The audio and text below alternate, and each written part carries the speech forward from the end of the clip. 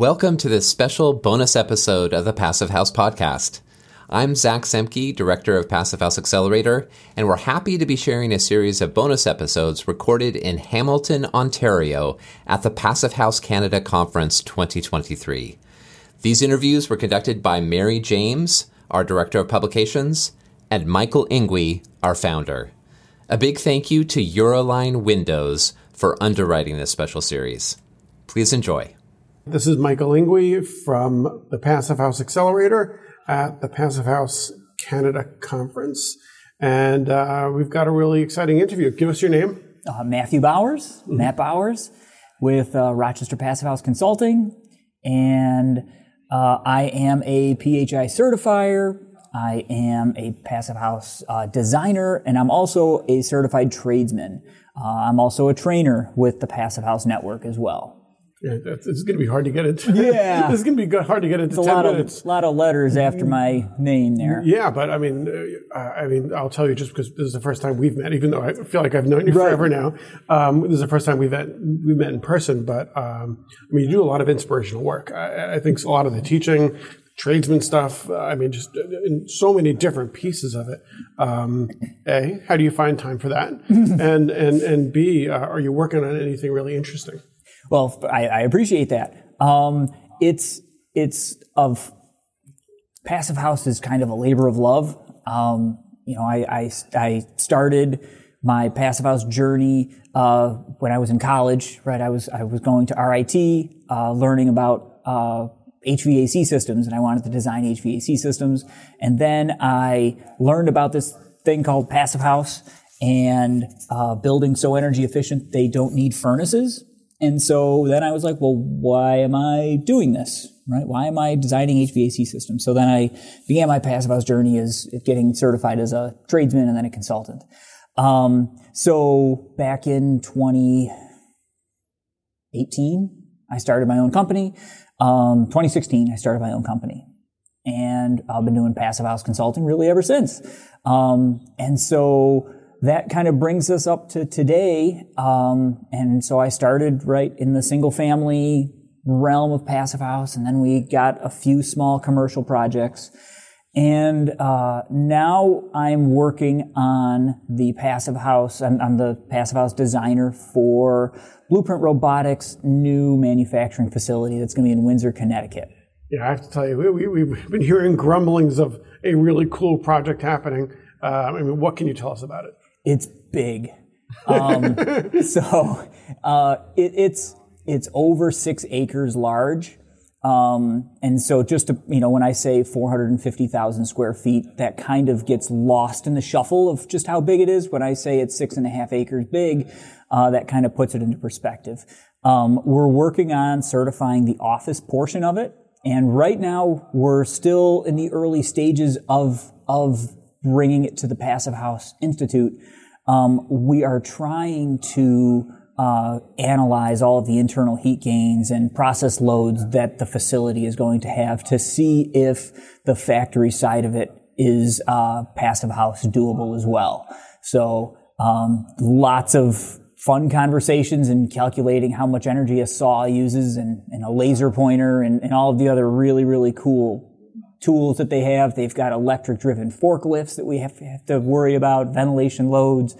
It's just overall, it's a really, really fun project to try to analyze. That is really, really exciting. I'd say it's great that, they're in the Passive House world. They do great work already.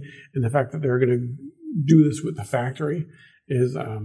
it's pretty incredible. It's they're going 100% mass timber for everything. Oh, that's even fun. So they're bringing CLT panels in, and they're going to build the whole factory in CLT.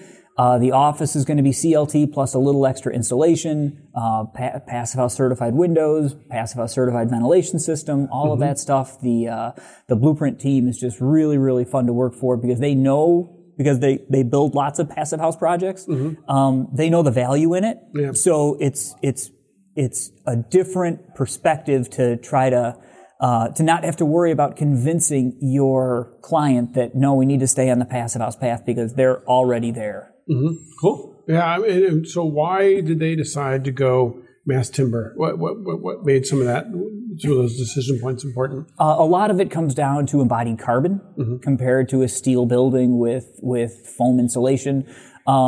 And they're practicing what they preach. A lot of their projects utilize CLT for different shaftways and things like that. So to be able to utilize some of their current processes to help build this building it's really, really exciting. And like I said, they're a lot of fun to work with. Cool, fun. So you're involved in so many aspects of the Passive House community in the world, and you're actually really pretty deep into projects at the same time. So what's cool about that is very often you'll get people who are kind of helping to run things, but they're not really in the trenches. Right. I mean, you're helping to do both, which is honestly great. What do you think the community needs? If you could click the back of your feet and all of a sudden we have some really good stuff. That's like 1,000 more laborers. But where do you see it going? And what are you interested in? That's a great question. So I really got into the Passive House community, and I started doing excuse me. I started doing training with Passive House Network right before the pandemic hit. I really wanted to get into in-person trainings. And I think we've all come to the realization that in-person trainings have kind of gone out the window. It makes so much more sense to be able to just dedicate a few hours in your office and continue working and not have to take a week off. So I still do webinars, live webinars and things like that with Passive House Network. But I really like the education aspect of it. And, it's kind of a catch-22. We need more designers. We need more tradesmen, but we also need more clients asking for Passive House. And, bringing it to the code bringing Passive House to the code level, I think is one thing, but having the people there to demand Passive House, the clients there demanding Passive House, I think is really what's going to take it to the next level, is just have that market presence that it's just being asked upon, because that's going to motivate builders to get certified as tradesmen, because they've got a client who wants to do this, right? It's going to motivate the architects who are doing the design work to get certified. And so all of those other things kind of fall in place when the demand skyrockets. Tell me a little bit about BPAC. This is a cool announcement today. I was happy to be front row center when you guys described it. Yep. So BPAC is an avenue for scaling up Passive House. And I really like the terminology that was used during the presentation today, how it's a library. It's not necessarily a new standard. It's a library of standards. And BPAC is really going to be focused on increasing the capacity to QA projects and get them through the pipeline to be credentialed or certified or whatever term you want to use.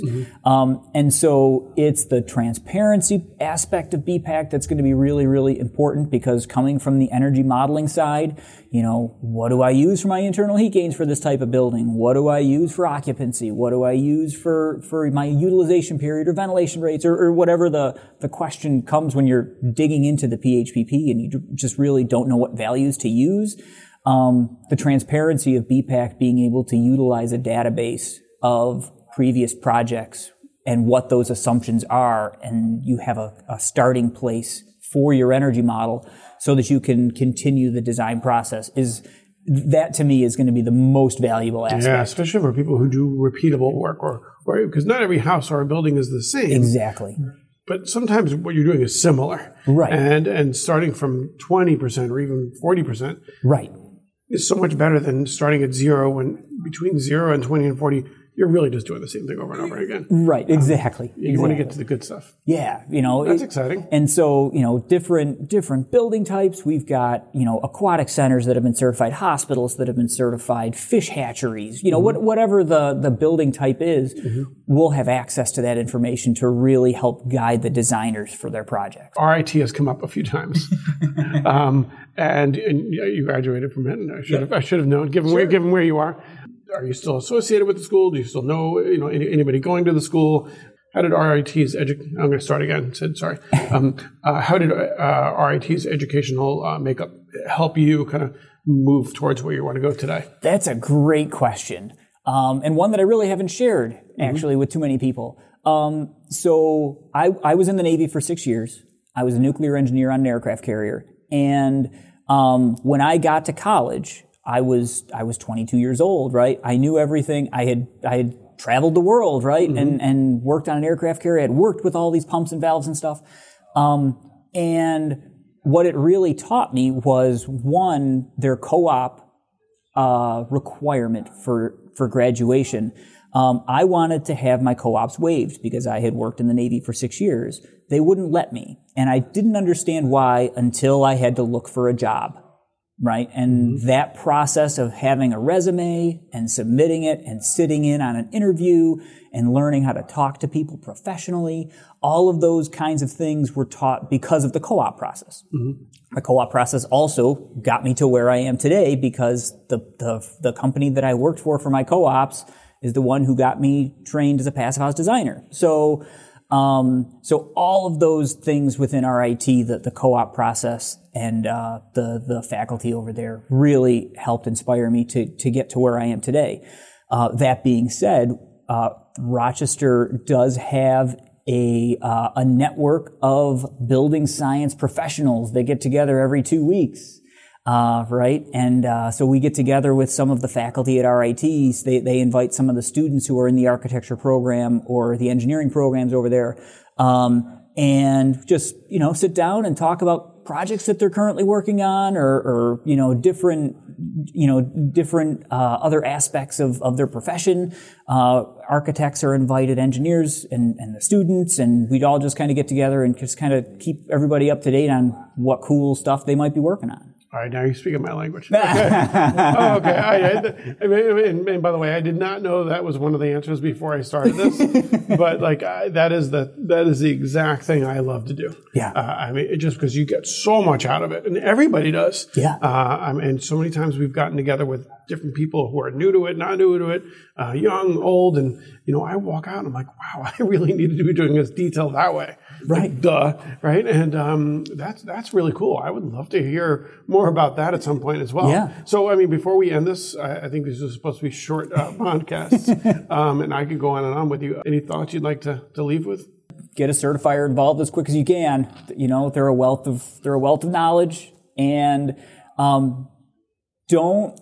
I guess the last thing would be, don't let a weird building typology keep you away from trying to make it a passive house. That's how we have passive house certified YMCAs and aquatic centers and car dealerships and all those other kind of cool different building types. If you're approached for a project that's a weird typology, don't say, let's learn how to do it and then the next one I'll do passive house. Try to make the first one a passive house and involve a certifier as quick as you can. It's good advice. All right. So, Cindy, this was Matt Bowers, Rochester Passive House Consulting, and we're at Passive House Canada. It's a wrap. Thank you. Awesome.